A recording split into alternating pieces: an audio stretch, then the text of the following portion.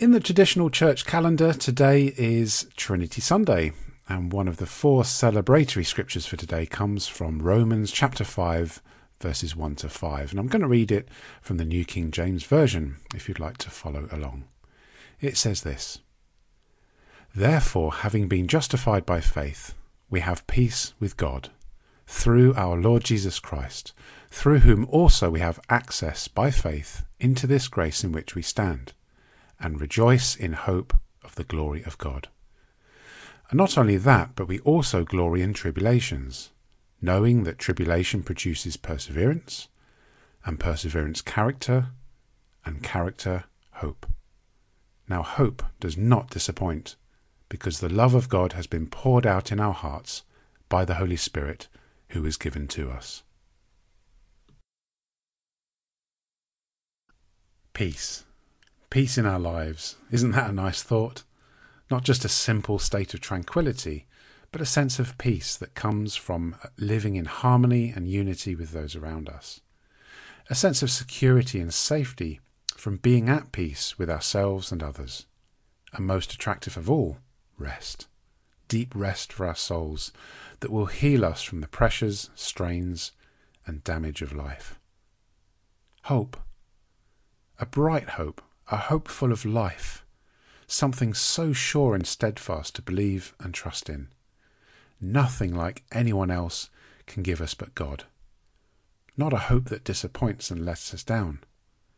A hope that is forged and toughened by walking a path of difficult times, through gritted teeth, yet with a genuine peaceful smile and a prayer of thanks to God. A hope in a life so full of purpose and meaning that fulfills everything we were designed by God to do and be, to give God glory. Love, deep affection without agenda or condition, generous goodwill that sees past our flaws, being held dear even when it isn't deserved. The child in us longs for someone to love us like this. This is not a love that is drizzled or splattered or dripped. It has been and still is being poured out towards you by God, and not like a bucket or a large tank, but like a continuous waterfall that doesn't dry up. Grace, God's grace, like a court judge handing out a death sentence to a criminal, and then taking the place of the criminal, setting the criminal free, and completing the sentence himself. This is what Jesus did for you and me. The offer of grace is what we all need because of wrong choices or responses that we make towards God and others. God's grace, God's peace, God's hope, God's love is all obtained by accepting that Jesus Christ died in your place and took the punishment of sin for you. If you believe that in your heart, then peace, hope, love, and so much more will be poured into your heart as God's Spirit enters in, declares you free, and is the sure guarantee of eternal life with God. And it's a daily thing. God's Spirit in us helps us to identify what's not right in our hearts, helps us to confess to God and ask for forgiveness, and then draws us close to God's presence so we don't make the same mistakes again. And it's a very difficult path to navigate and is treacherous at times. But we learn to persevere in prayer and reading scripture with God's help.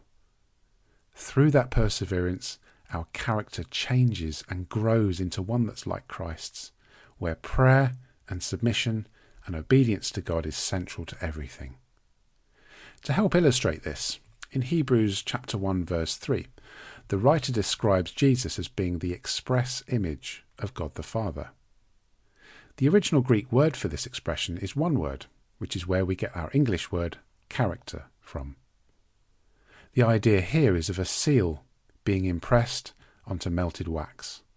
The wax cools and takes the exact impression of the seal.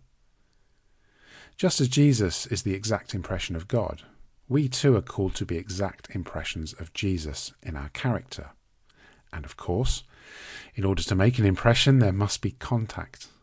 So I encourage you to have as much contact with God as possible through prayer and reading his word, so that his impression will be left on your character.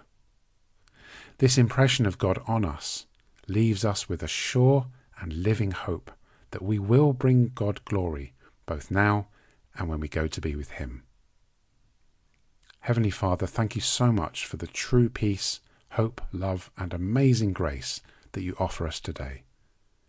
Please help me to reflect on my character and where I need help cleaning it up before you. I invite you now to make a clear impression on my heart and help me to persevere through the difficulties. In Jesus' name, Amen.